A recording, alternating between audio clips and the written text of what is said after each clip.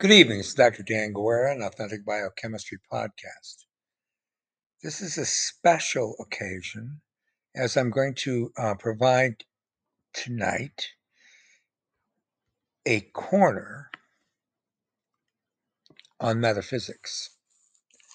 And I'm going to name this discussion Mere Epistemology Knocking on Metaphysics for a Late December Evening. Today is indeed the 20th of December 2022, and we're just now proceeding into winter. So let me proceed. When you calculate the velocity and the position of an electron for a common element like oxygen, you obtain a differential equation that resolves into a spherical harmonic function.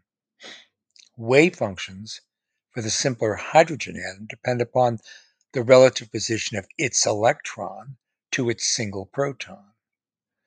Wave function can be described with the relative metrics of three variables and the three quantum numbers. There's also a rotational function, of course, that has to do with the asymmetry of the field as generated by the wave. The variables obtain a position for the electron relative to the proton in what can be described as spherical coordinates. Now, taking the square of the wave function provides a quantitative probability density of finding the electron inside some differential volume, centered positionally by the metrics of the three wave functions. All very logical. Now, hydrogen is the simplest of the atomic structures. The magnitude of multiple protons and electrons generating simultaneous and overlapping spherical harmonics, as in oxygen, for example, are far more complex.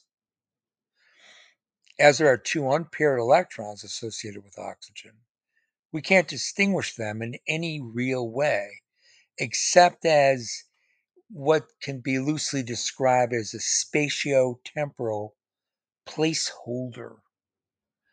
Now, that relation has got a term, it's called antisymmetric.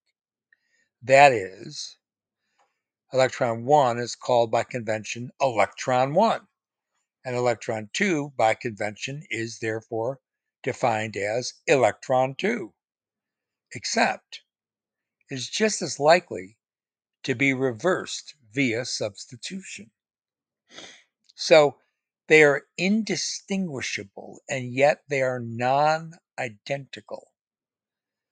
This is because space-time co-identifies both categories of that dimension. Now, biological systems are based on carbon metabolism, where there is prochiral possibility. This means there is the either-or realm of preferential sidedness to the arrangement of four covalently bound substituents around the carbon nucleus. The natural world is the preferred phenomena, and there are many examples where one isomer is inactive while the other is fully active, for example, in a biological agency.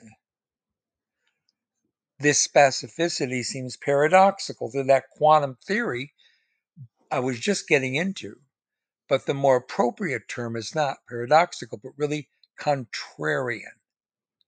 So let me get into this a bit. The authentication of living systems down to the level of sharing an electron to generate a chemical bond in a molecule relies on empirical clarity, and that clarity has to be both precise and accurate. However, the instrumentation required to reach that depth of description, and it is only description, still depends upon the foundations of theory that ultimately require a phenomenological foundation based on the senses. Consider spectroscopy, chromatography, and electrophoresis as examples from the biochemical laboratory. Now, those techniques depend upon theories of chemical and physical interactions that are quantitative and qualitative to match our senses. However, their reliability depends upon their relational and modal event ontologies. Otherwise, concepts as populating understanding, the faculty of understanding, would be temporally and spatially unsound. Therefore, critical judgments in research science requires more than measurement. Recall that I've said many times that nature is not a substance ontology. It is an event ontology. As nature is eventual, it is always in flux. In Greek, pantare, all the way. Now, one of my central biochemical views is that living phenomena are far too complex for empiricism plus reason to apprehend exhaustively. Now, using that statement as a premise, I can support it with a complete research scientific output that, if you can think about it, cannot be synthesized into any specific logical argument that is at least specific at any domain. That's because there are far too many contrarian events. Consider that it is impossible for man to create life ex nihilo. All that the human mind could ever know is basically a snapshot of the sensible world. Sensible world we call phenomena. This is the world as it is presented to us via our senses.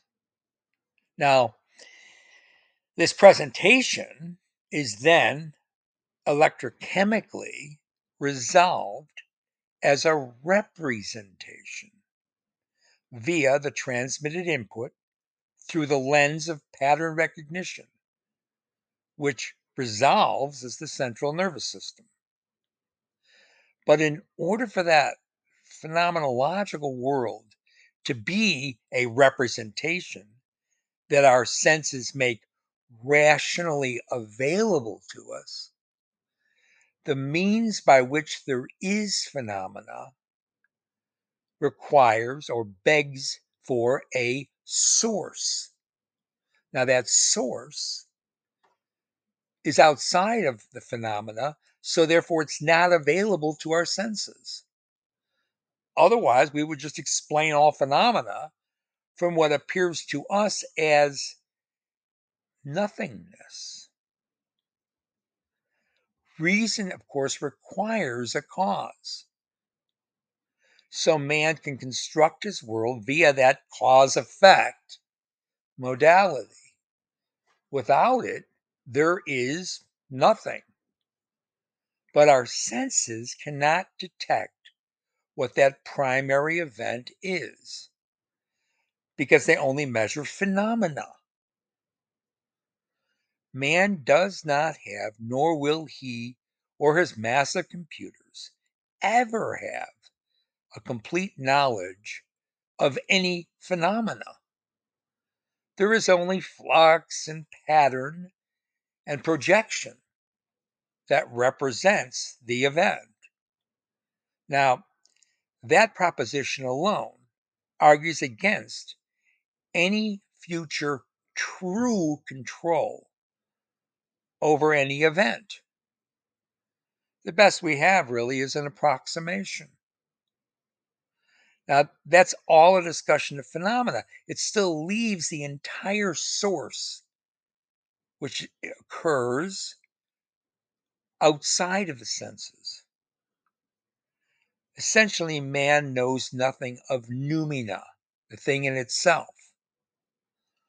Therefore, the idea that man can transform the human species with genetic and synthetic engineering is not found. It is a lie. Now, at this point, I will draw upon the meaning of terms and their use in philosophy and science. Now, you know the philosophical term paradox is really a classical contrarian epistemological invention. And of course, it's attributed to the Eleatic philosopher Zeno, although it was really his mentor, Parmenides, and his entire metaphysical theory of universal oneness of reality, where true change was deemed impossible, that opened the pathway to the idea of paradox. Nature appears at first level of understanding to be well endowed with physical and chemical paradoxes. But upon bettermentation and closer inspection, these are actually pseudo paradoxical, actually only contrary events.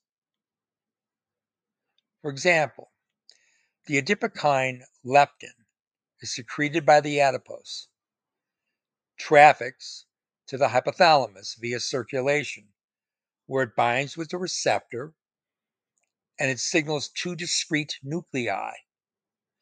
So the binding of leptin to the long form of the leptin receptor results in its dimerization, and that prompts a Janus kinase 2, a JAK2 autophosphorylation, which faithfully phosphorylates the cytoplasmic domain of the leptin receptor and a specific tyrosine residue. In fact, several of them, tyrosine 974, 985, 1077, and 1138, each one functioning as a docking site for various cytoplasmic adapters.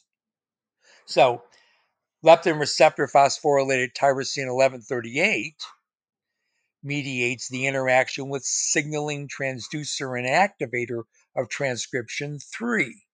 That's another protein known affectionately as STAT3. You see, I'm describing the JAK-STAT pathway, a biochemical pathway of signal transduction. Now, when that occurs, it dimerizes and translocates to the nucleus to activate transcription via chromatin retailoring specific target genes, such as the suppressor of cytokine signaling 3, known as SOCS3. Now that acts as a negative feedback signal. Okay. Now, additionally, leptin induces the activation of an SHP2, which then recruits an adapter protein called GRB2 to prompt the activation of, wait for it, the RAS, RAF, MAP kinase cascade. Now, leptin also mediates phosphatidylinositol 3 kinase, AKT, activation via the insulin receptor substrate 1,2 and a protein tyrosine phosphatase 1B, which acts as a negative regulator of leptin signaling through that JAK2 dephosphorylation. Now, that comprises a small window, very small, really, of the leptin canon for intracellular signaling, which is presented as a cascade to the system, to the biochemical system, which then is represented via our instrumentation to our senses so that we can describe it. Okay, this is what we find in the research laboratory. So, leptin is the afferent signal in a negative feedback loop that maintains a homeostatic control over adipose tissue mass. And it links changes in energy stores to a set of adaptive physiological responses. So the signaling form of the leptin receptor, the LEPRB, is expressed primarily in the brain. And most of leptin's effects on end organs are indirect via that central nervous system. Now, we're not finished. Leptin also regulates the immune function via the CNS, the central nervous system, and also acts directly on the immune cells, which also express, as it might chance to be, high levels of the leptin receptor, LEPRB. So leptin regulates the activity of key neural populations in the arcuate nucleus of the hypothalamus, where it inhibits the orexigenic peptides NPY-AGRP that are found in certain neurons, while at the same time stimulating the anorexigenic proopiomelanocortin neurons. So leptin also acts on other brain regions and regulates at the final readout certain components of behavior, such as the feeding response, metabolism, thermogenesis, and the entire neuroendocrine axis, which we've been just now describing, but also the immune function and yet even other physiological processes such as pain. Now, here comes the pseudo paradox. Okay? With excessive visceral depot fat, leptin secretion is driven to its maximum.